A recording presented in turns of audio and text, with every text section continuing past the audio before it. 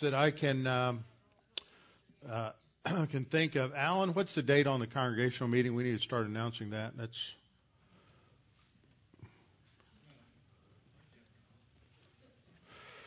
While he's doing that, the Chafer Conference is coming up March 4th through 6th, and the topic is on philosophy of ministry. Our keynote speaker is Scott Aniol, who's teaching at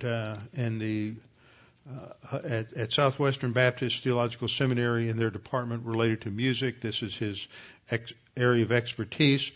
As I was looking at going over the list of speakers that we have this year, I noticed that we're beginning to see a shift as we transition to a younger generation, which is a good thing. And I'm glad to see some of the younger pastors starting to get involved more. I remember the first time I gave a paper at one of these conferences, I think I was 35 years old, just wet behind the ears, basically. And it's good to see that. David Roseland, pastor of Preston City Bible Church, is going to be speaking. Jeremy Thomas at Fredericksburg Bible Church. Andy Woods, who has his PhD from Dallas Seminary and teaches at College of Biblical Studies, is going to be giving two different presentations. And George Meisinger is going to be holding up for those of us who've had some who are more seasoned. And then we're going to have some of the more seasoned pastors on a panel discussion. So it's going to be good to see that. There needs to be opportunity to give these young pastors. A lot of them have really grown over the last 10 years, and they have some tremendous insights. They've been working hard, studying hard, and they do a tremendous job teaching the Word. So we are at a stage where we need to see this kind of transition to younger generation. And so I'm really glad to see that. So we have that coming up. Anything else coming up? 24th. Put that on your calendar. On Sunday, February 24th, we'll have our annual congregational meeting immediately following the morning service that morning. And so that is important for everyone who is a member of the congregation. How shall a young man cleanse his way? By taking heed thereto according to thy word. Thy word have I hid in my heart, that I might not sin against thee. Thy word is a lamp unto my feet and a light unto my path. Jesus prayed to the Father, sanctify them in truth. Thy word is truth. For the grass withers and the flower fades, but the word of our God shall stand forever. Before we get started, let's take some time to make sure we're in fellowship, ready to study the Word, ready to focus on what God the Holy Spirit has to teach us. Scripture says we need to be in fellowship, so we always need to make sure we keep short accounts, which means that we need to confess any known sin. And when we confess, God forgives us and cleanses us from all unrighteousness. So we'll have a few moments of silent prayer before I open in prayer. Let's pray.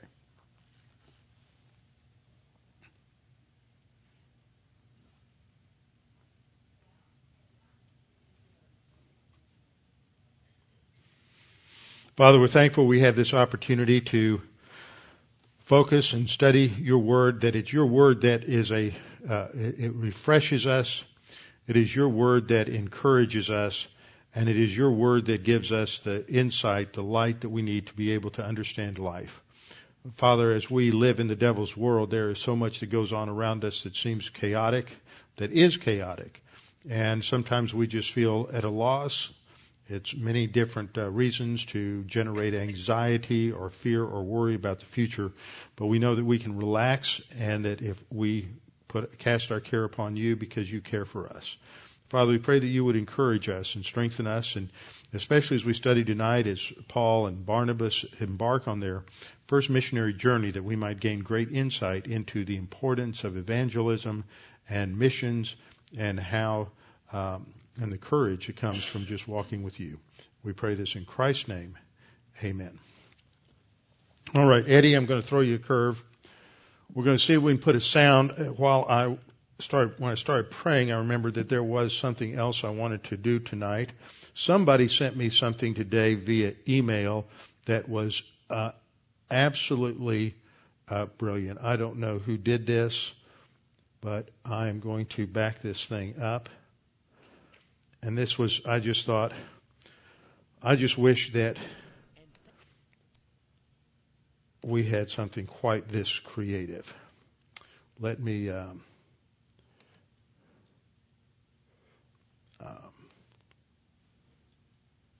move this over here. And we're going to show this little YouTube video. I should have done this. This is are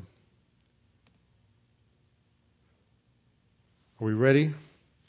I'm plugged in here. You're going to have the sound up. See if we get sound when this starts. Welcome. Turn it up. And thank you for worshiping with us today. For the consideration of those around you, kindly turn off all cell phone, electronic, and messaging devices at this time. If your device should go off during announcements today, in addition to your regular offering, you will be fined $25. Should your device go off during prayer concerns, the fine will increase to $50. If your device goes off during our sermon today, you're going to hell. Remember, God wants your complete attention. Thank you, and enjoy the service. Westminster Presbyterian Church in Burbank. Sunday services at 9 and 10:30. No shoes, no shirt, no service.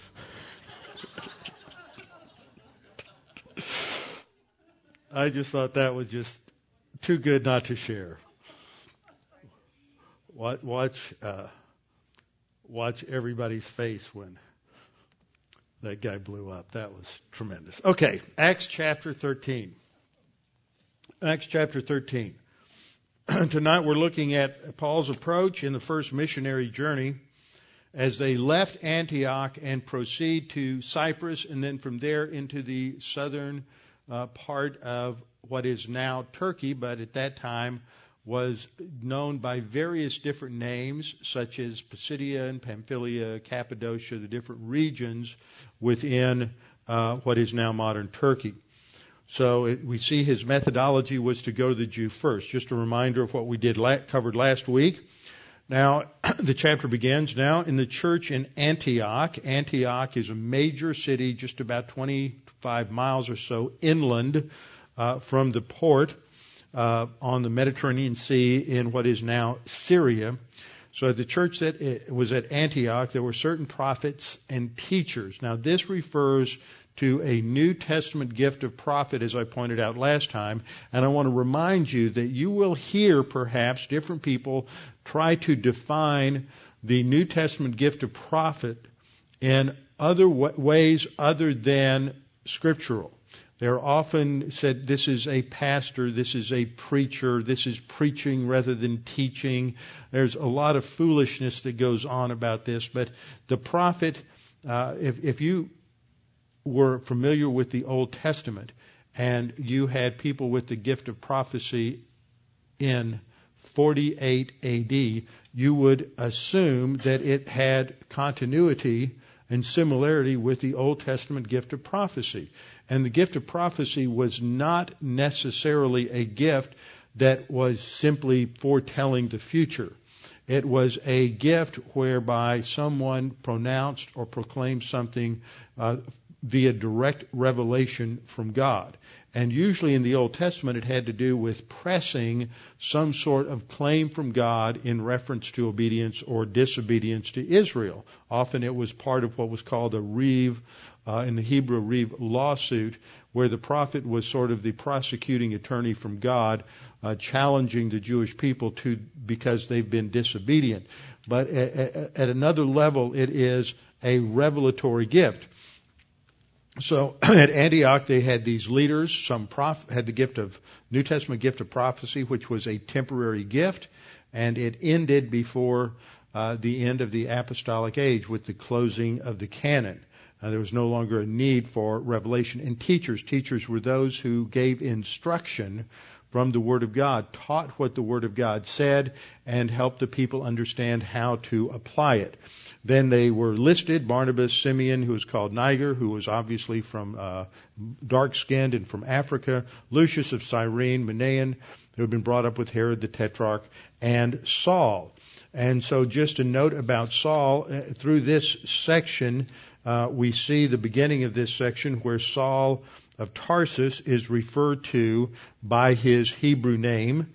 This was his praenomen, which was his first, Saul was his first name. It's from the Hebrew word Shaul, which derives from a verb in Hebrew meaning to ask or to hear or to listen.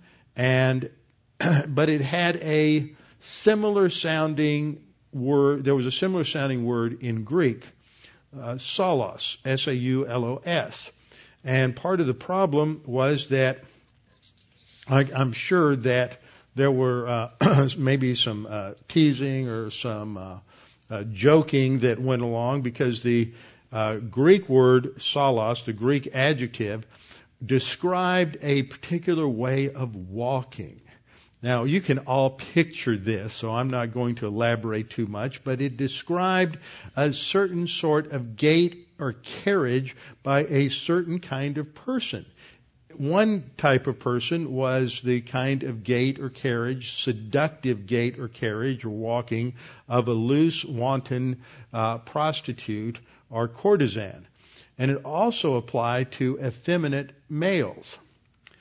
So for Shaul of Tarsus to be referred to in Greek-speaking areas as Saulos was not really the best thing. So it's probably a good idea that he decided to change his name to his Roman cognomen, which is also sort of a nickname, but it can also be a family name.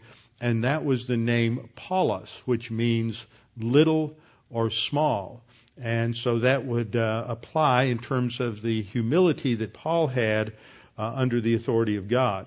So he is still referred to at the beginning of this chapter via his name, Saul, but that is changed as we go through the chapter. We see him shifting to his name, Paul. By verse 13, he's referred by Paul for the rest of this book.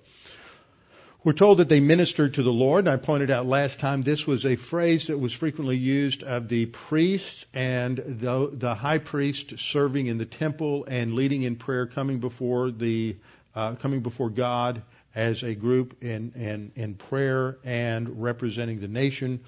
So they're ministering to the Lord, and they fasted. Now, I covered the whole doctrine of fasting last time, pointing out that nowhere is this commanded. The first time we see anyone go without food for a lengthy period of time in a spiritual situation is Moses on Mount Sinai. There are subsequent times when there is fasting during times of intense emotion, and as I pointed out, this is all voluntary. It was not ever mandated either in the Old Testament or in the New Testament. It was a custom associated with usually seeking the Lord in times of intense pain, sorrow, grief, military conquest, something like that. And it had to do with the fact that people just were too focused on the problem to worry about the day-to-day details of life. And eating wasn't simple. You just didn't go down to the McDonald's and grab a Happy Meal and go eat dinner on the way back and then continue with your life.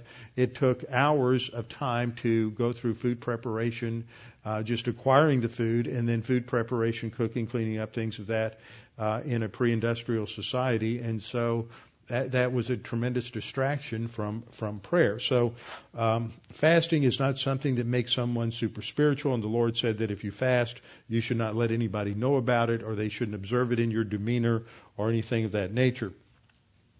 And in the middle of this, as they're praying and ministering before the Lord, the Holy Spirit speaks to them. And I think that this is most likely in context through one of those who had the gift of prophecy. It's clear that this is not a nonverbal indication. This is a specific verbal indication. And since they had the Apostle Paul was there, they had an apostle there, and Ephesians 2:21 says that the apostles and prophets are the foundation of the church. This was within the early church. You had this group of individuals who are gifted with reference to divine revelation to act as a check and balance against just anyone coming along and saying, well, the Lord told me we ought to do this.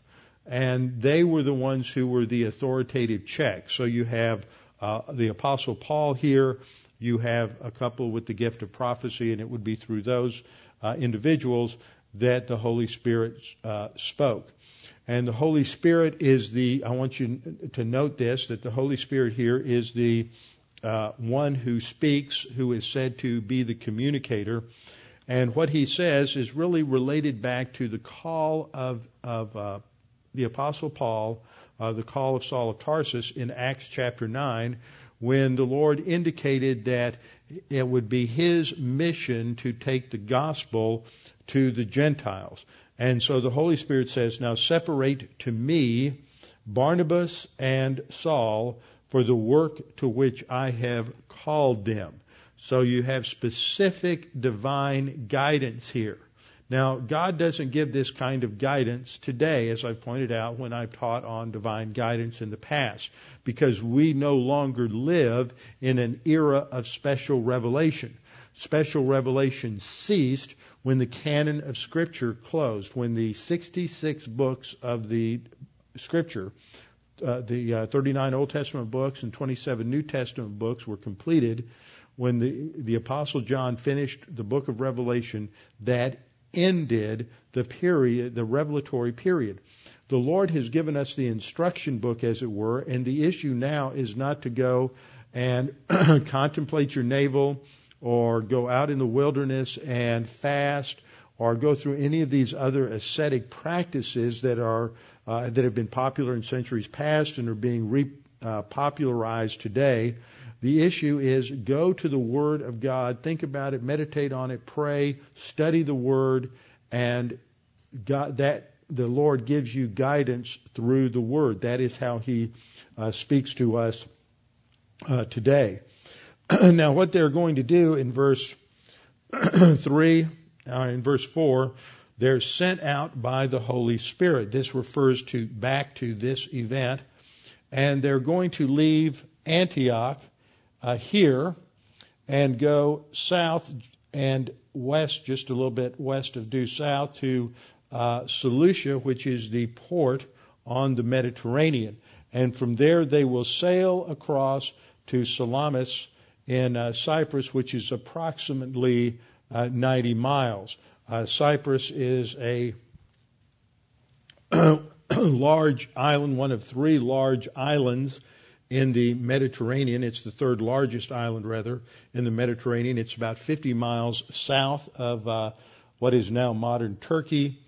It is 90 miles west of Syria, and the island itself is approximately 140 miles long and 40 miles wide. The largest city is the city they went to first, Salamis, on the east coast, and then they went to Paphos on the southwest coast, and that was the capital of the Roman province.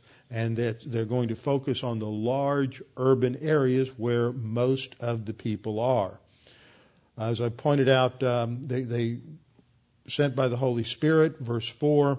And what we learned there is, it's interesting, this is a aorist passive participle, which means the action is being the main verbal idea of the people are being acted upon by someone. Now, what's interesting in the English, if you look at that, you would think that it would indicate means.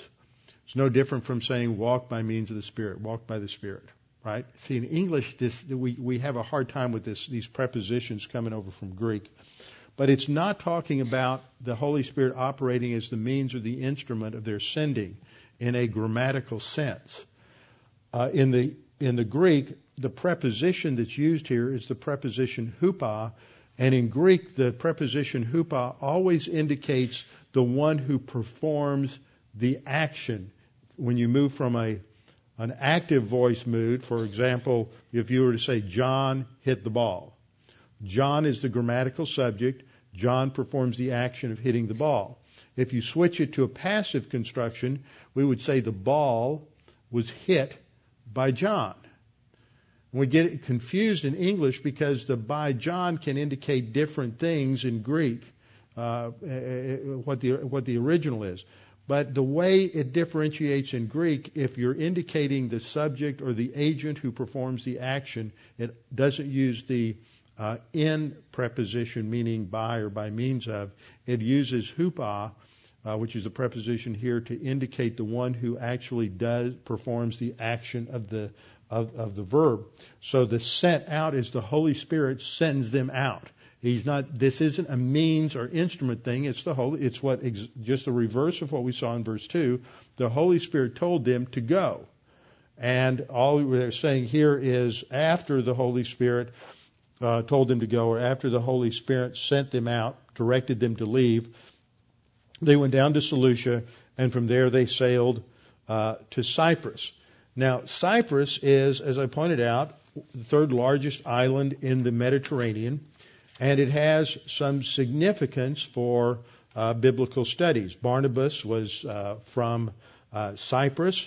He was a Levite, and there's some indication that he may have left Judea as a Christian during some of the earlier persecutions, or he may have just been a Levite in the diaspora and may have returned to Jerusalem, where he learned about Jesus when he was serving in the temple once he was 30 years of age, and then became a Christian.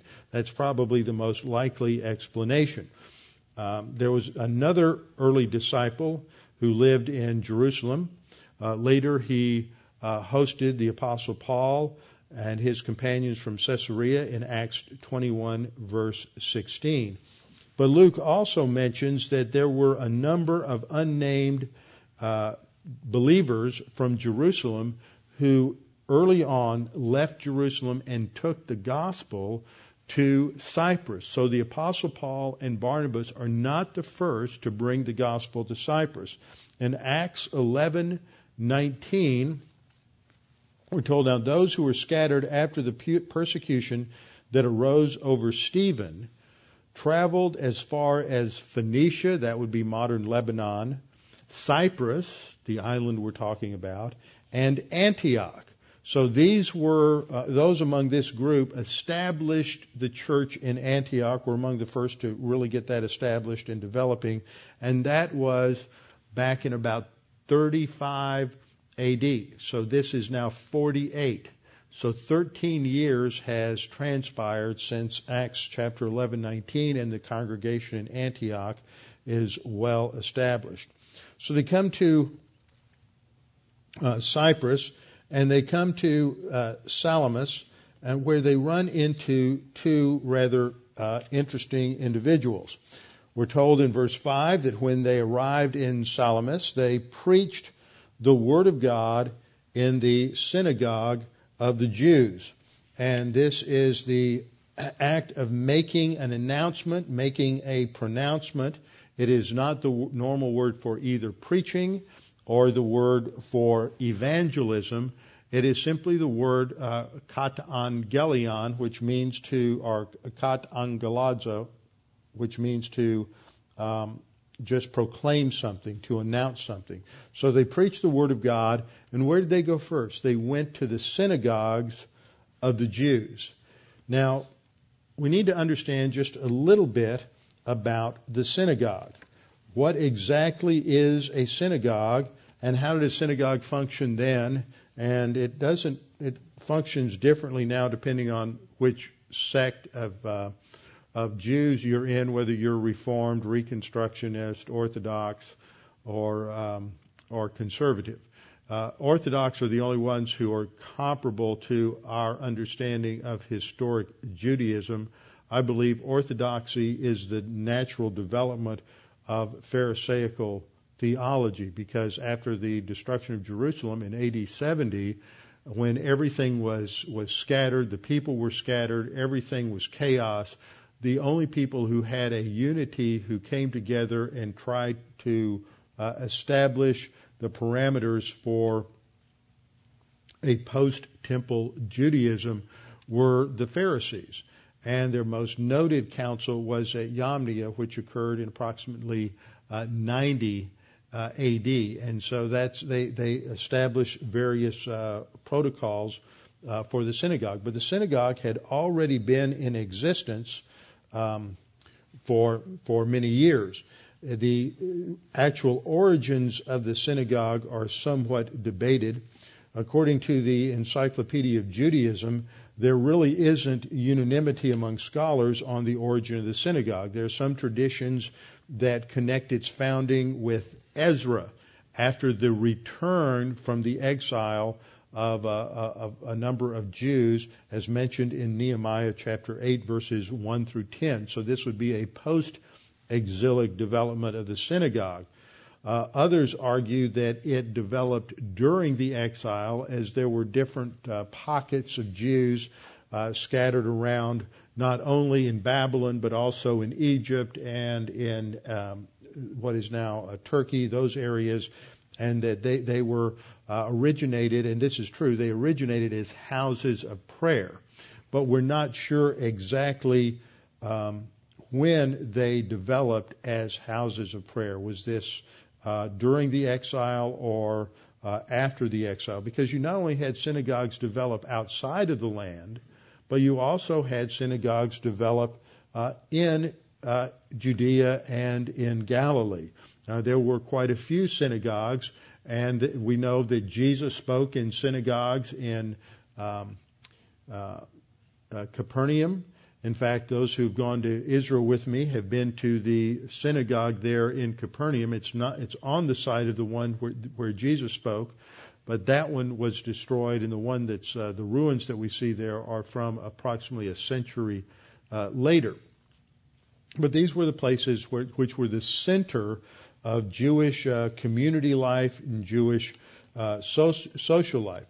As they originally developed, the focus was on a place to gather for prayer. In fact, they were often referred to as houses of prayer, referenced by the Greek word proseuche, indicating prayer.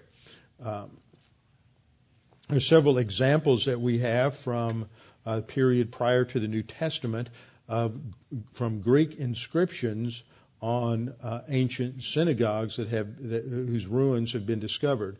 One example is from the 2nd or possibly 1st century BC.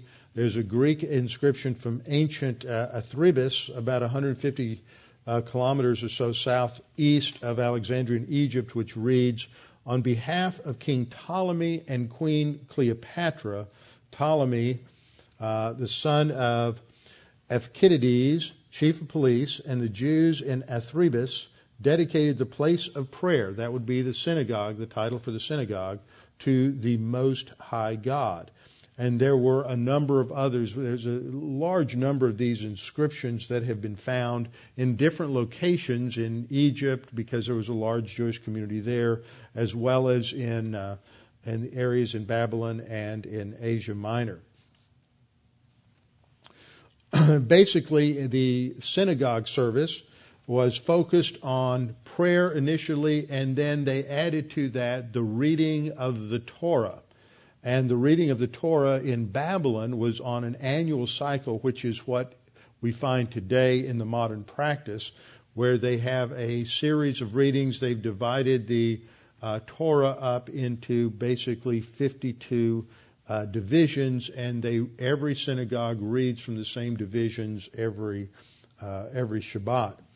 At the early period here, there were the influence out of the area of Judea and Galilee was that the law and the prophets were divided into a 3-year cycle, and they would read through on a 3-year period. They would stand up, and as Jesus did in the synagogue of Capernaum, stand up and read from the designated reading for that particular day. New Testament references regarding Jesus in the synagogue in the Gospels, the Apostle Paul in Acts, and Apollos show that the typical synagogue setting involved teaching. It also involved discussion, question and answer, and debate, all part of the format. Prayers were very much a part of the service. They would usually begin reciting the Shema from Deuteronomy 6:4.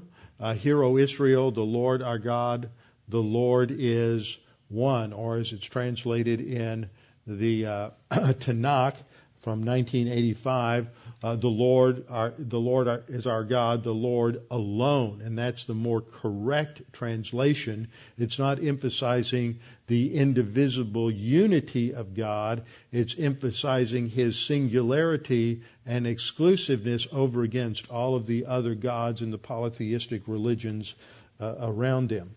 Another prayer that would follow the Shema is called the Amidah, also known as the 18 blessings. And this is very typical today. It's called the Amidah from the Hebrew word amad, which means to stand up. And so they all stand up.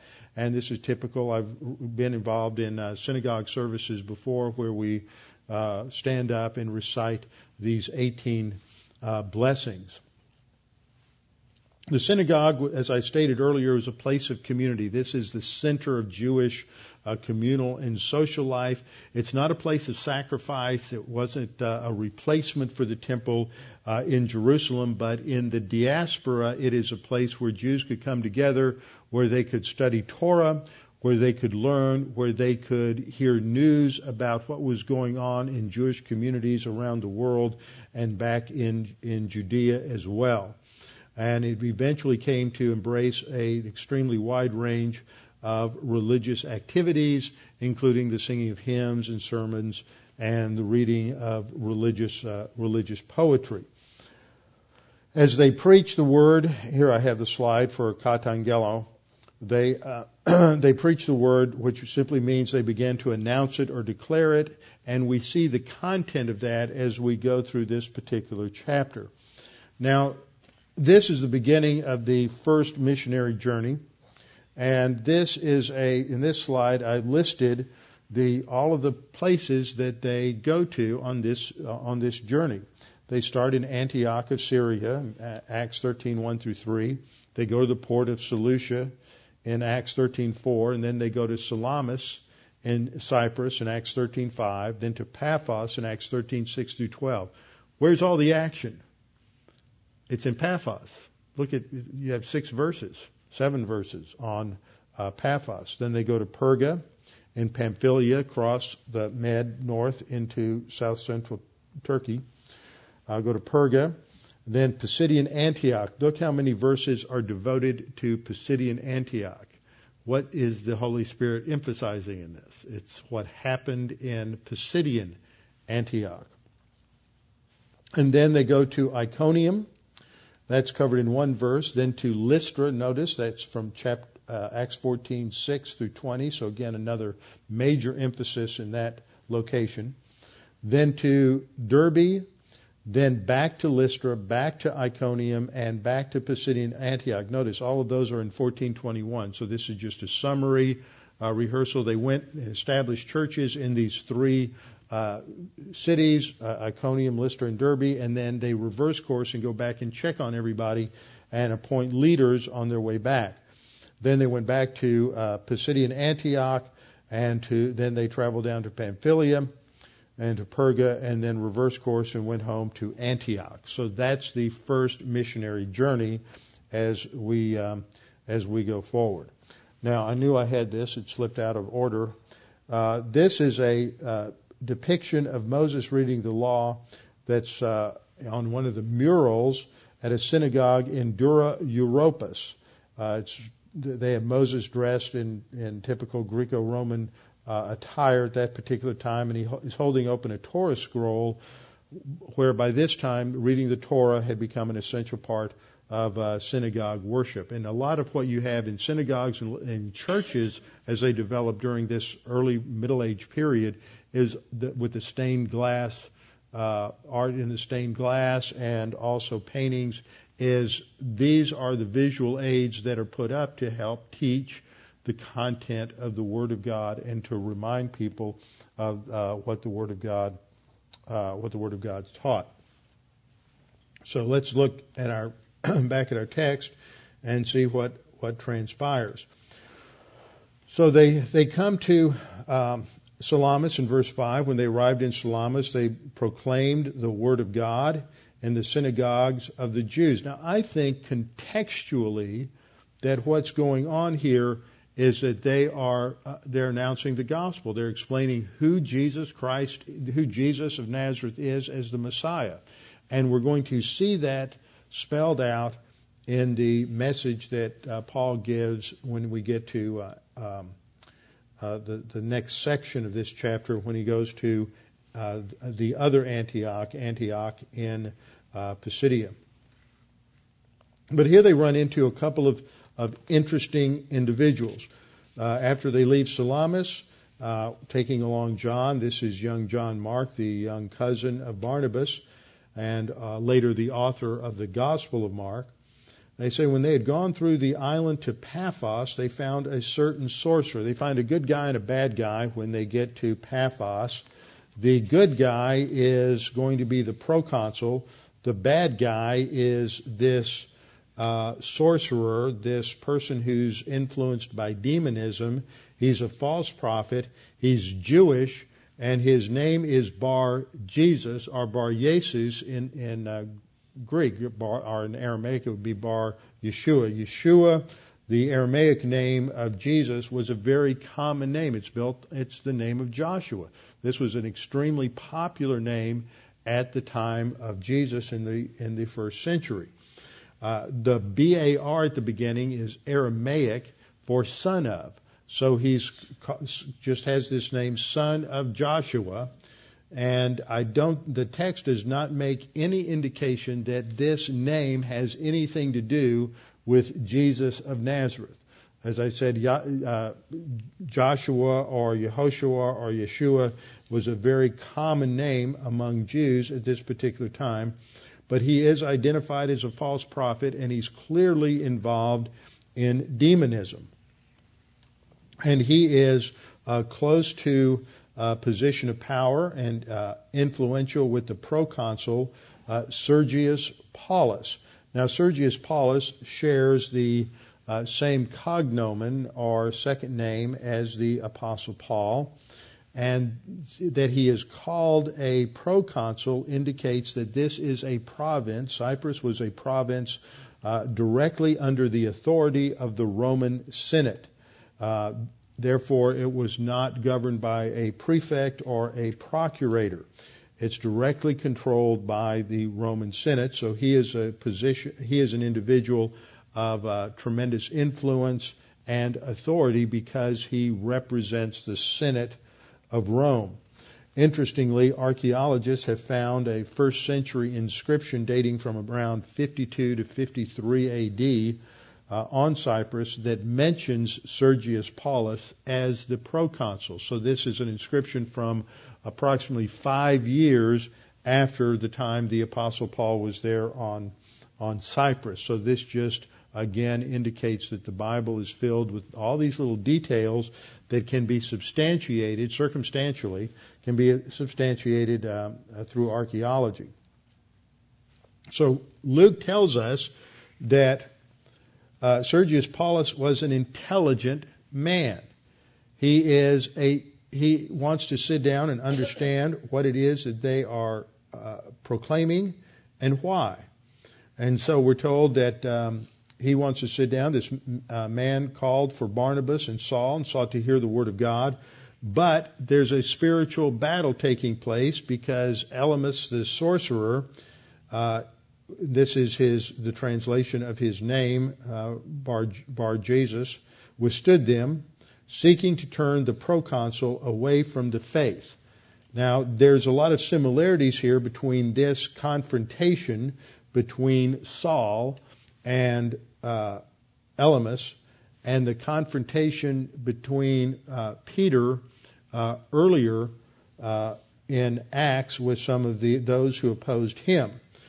So Saul, who is called Paul, this is where we make the transition to Paul's name, filled with the Holy Spirit. Now again, this is not the filling of the Spirit that we talk about in terms of the command in Ephesians 5:18 to be filled by means of the Spirit. It is a different verb, and it is not a filled by means of the Spirit. It's not using the preposition in plus a dative.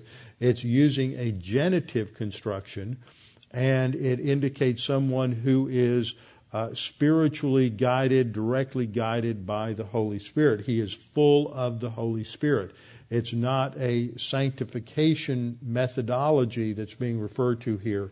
It is something that is usually, as I pointed out when we studied this in the past, that almost every time, in fact I went through it, every time you find this phrase, it is followed by someone speaking or saying something, or in a couple of cases engaging in some action that is the result of this revelatory type of ministry of God the Holy Spirit. So this is not a term related to spiritual growth and Ephesians 5:18.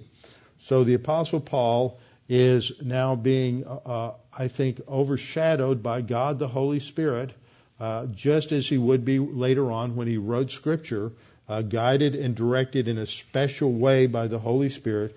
He looks directly at Elymas, and he says, now here's the interesting contrast. There's kind of an interesting play on words here between Paul, who's full of the Holy Spirit, and Elymas, who is full of all deceit and all fraud.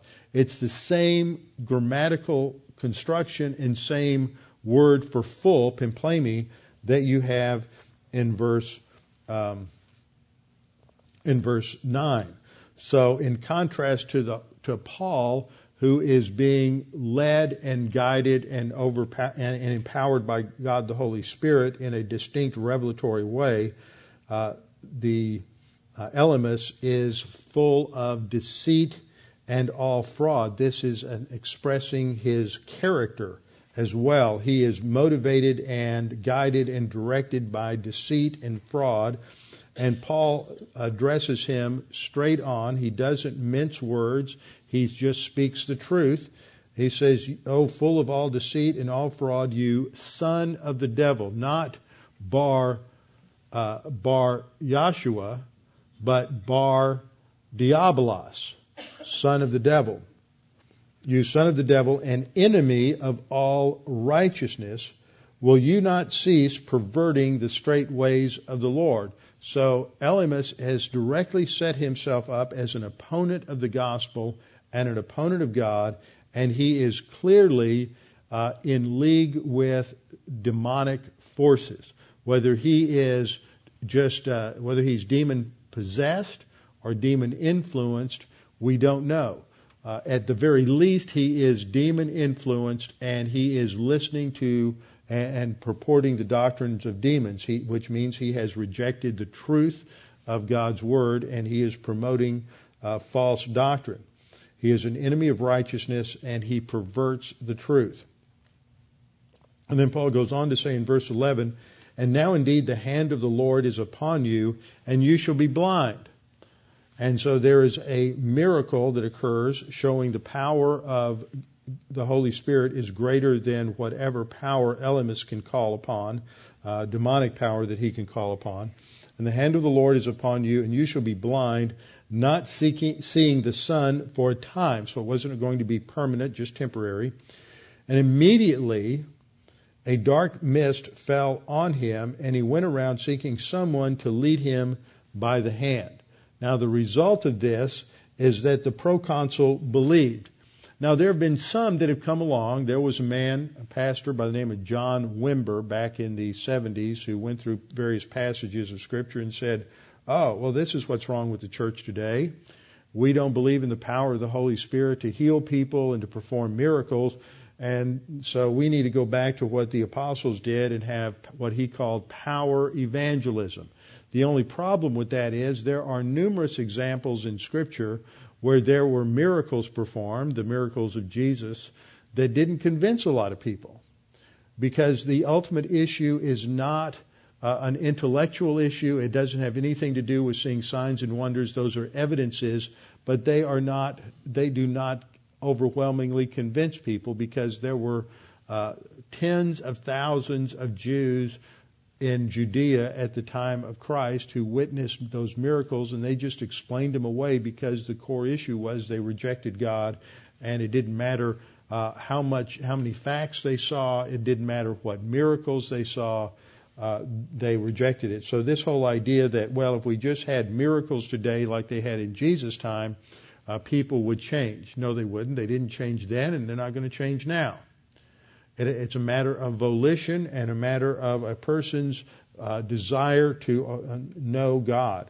So the proconsul obviously had positive volition, and he then believes the gospel. And notice that's all he does. It says the proconsul believed when he saw what had been done, being astonished at the teaching of the Lord. It is his response to the teaching of the Lord that generates his belief, because he understood the gospel. And so the issue that we have to understand is that it is the content of the Word of God and the teaching and instruction from the Word of God that is what changes people's lives under the teaching ministry of God the Holy Spirit. Now, having completed their time in Paphos, Paul and his party then set sail in verse 13, and they came to Perga in Pamphylia. So let me get a map back up here. We're going to go back and look at our location and see where this is located. Here we have Paphos here. They set sail, and they're going to head up to the region of Pamphylia here in the north, and they're going to head to Paphos, they're going to head to Perga in Pamphylia.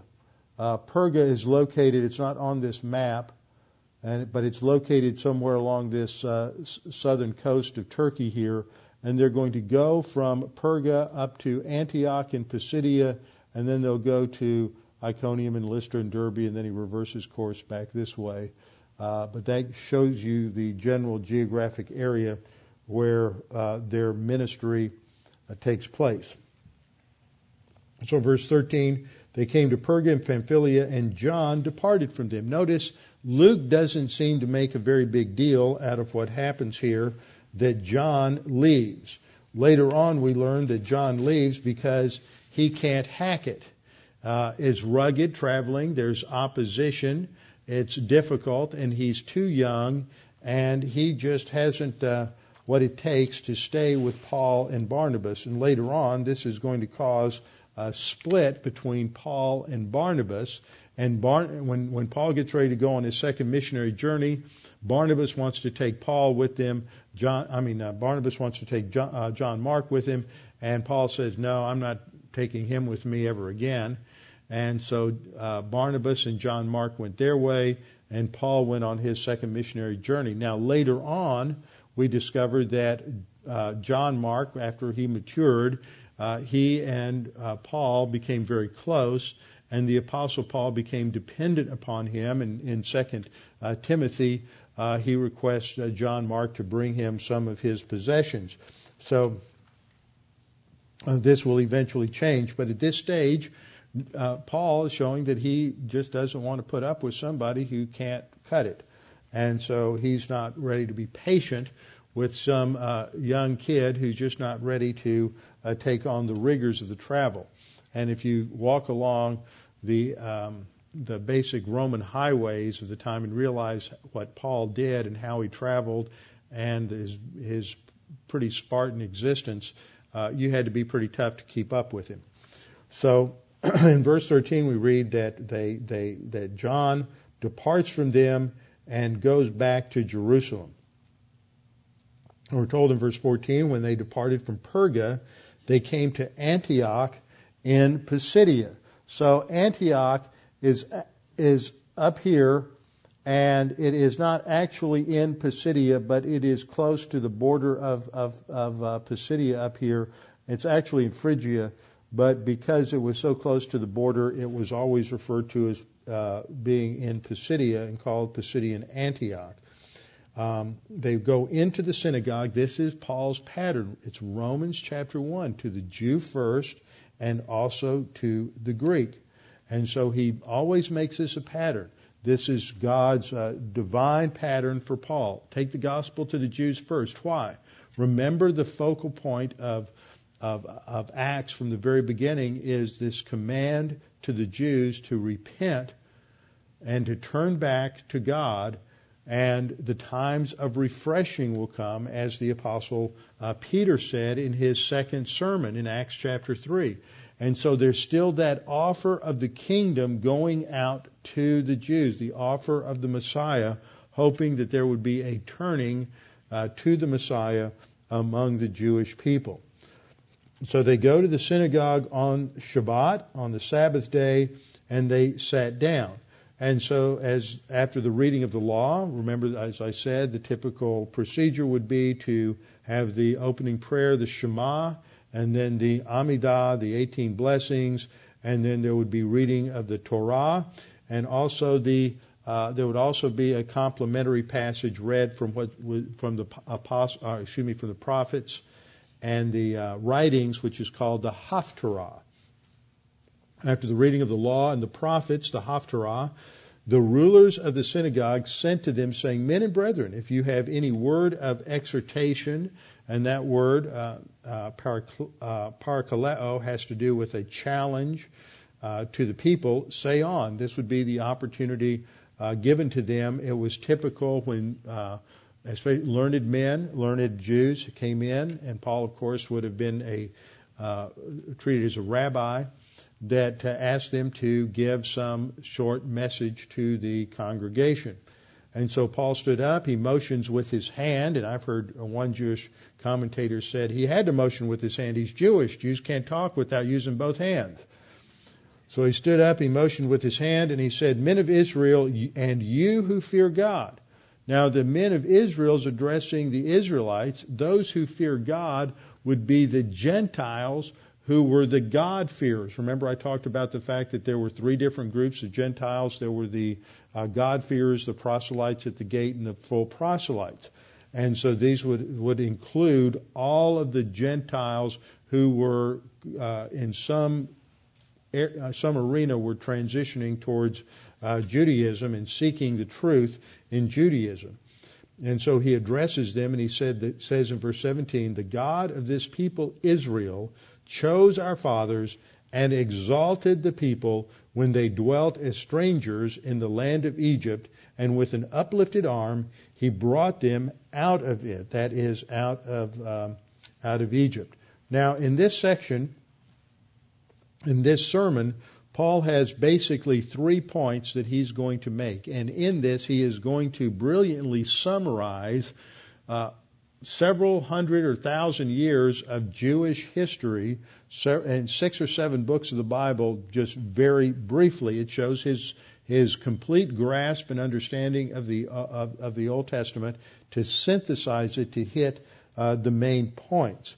His first main point is that God sovereignly chose the Jewish patriarchs. They didn't come into existence like any other nation, but God sovereignly chose Abraham and his son Isaac and his son Jacob, and made a covenant, an eternal and unconditional covenant with them, as seen in Genesis 12, 1 through 7, Genesis 13, 14 through 17, and specifically Genesis 15, 1 through 21, and Genesis 17, 1 through 12. Those are the key central passages on the Abrahamic covenant, that God entered into this legal contract, unconditional and eternal, with their fathers. So the God of this people Israel chose our fathers, that would be Abraham, Isaac, and Jacob, and exalted the people when they dwelt in the land as strangers in the lands of Egypt. So we just summarized the last half of Genesis and the first half of Exodus. And then with an uplifted arm, he brought them out of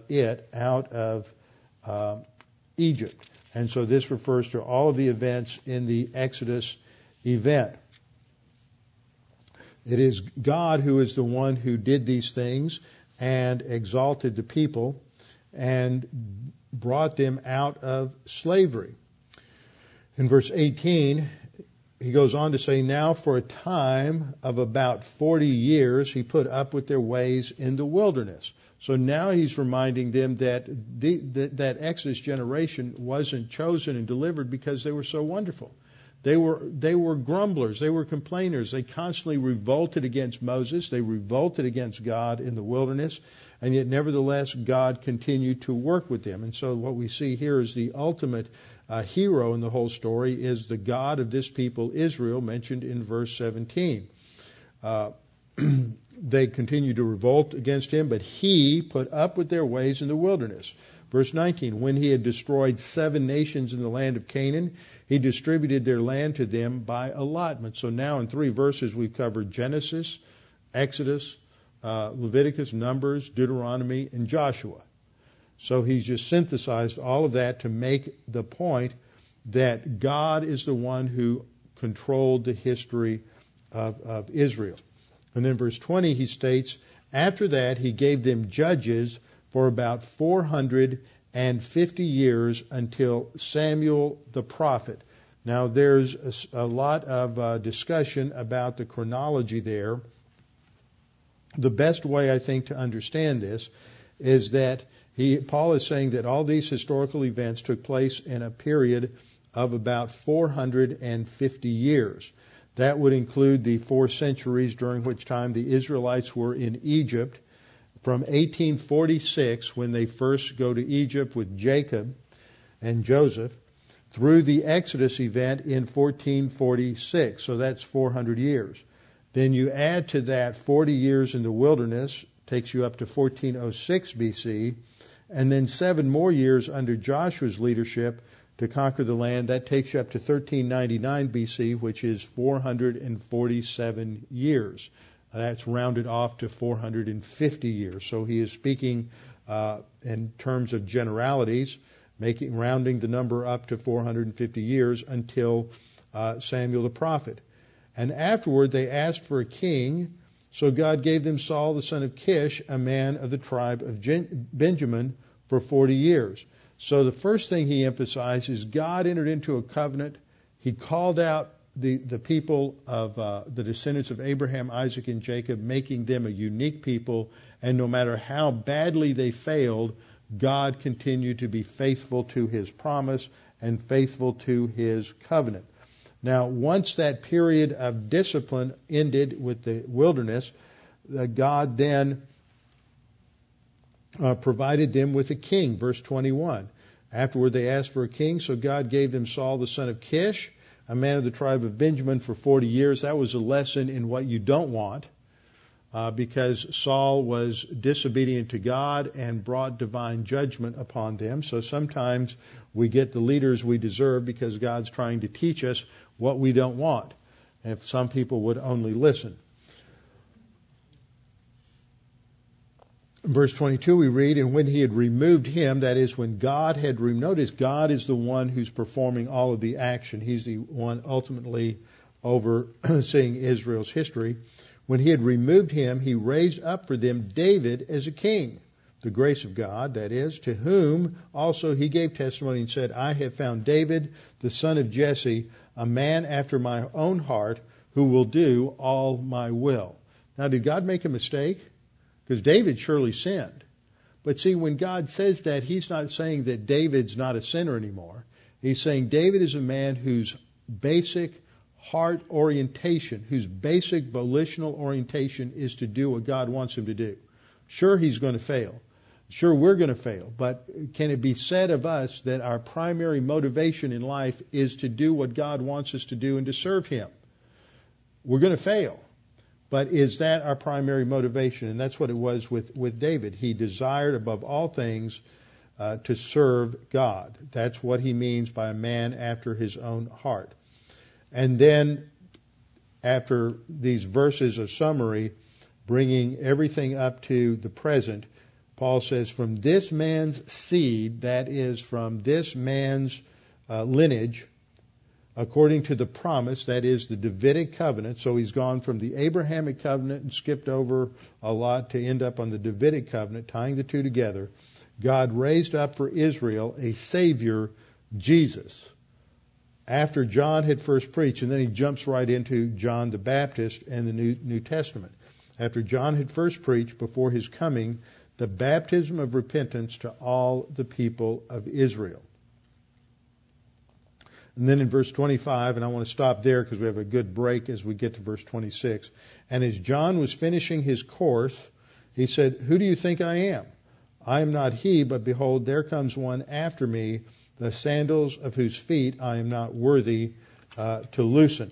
So here we see the lead up to the gospel. I want you to notice, how does Paul approach the gospel? Who's his audience?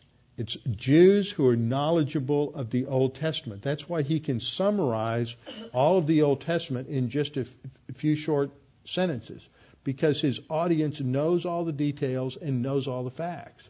All he's doing is he's picking the high points so that he can weave it together to make his main point, which is what he is about to do starting in verse 26. Now, the reason I'm pointing that out is when we get to the next chapter, in chapter 14, and we see Paul's another approach in his presentation of the gospel, he has a completely different audience. An audience that has no background in the Bible whatsoever, doesn't know Jesus from Bar Jesus, and he starts at a different place and has a different approach. And that means that you don't, when you're presenting the gospel, it's not one size fits all. You have to understand who you're talking to, start with where they are, with their frame of reference, and then take them from that point to an understanding of the gospel. So we'll come back next time and continue analyzing Paul's message in Antioch in verse 25. Father, we thank you for this opportunity to focus on these things, to be reminded of this passionate zeal that was characterized the early church to take the gospel throughout the known world. This zeal for evangelism has increased and decreased throughout the course of the history of Christianity. And we desire to be people who are known for proclaiming the gospel to those around us, to those we have an opportunity, that we might give them the opportunity to have eternal life and to know the truth of the Word of God.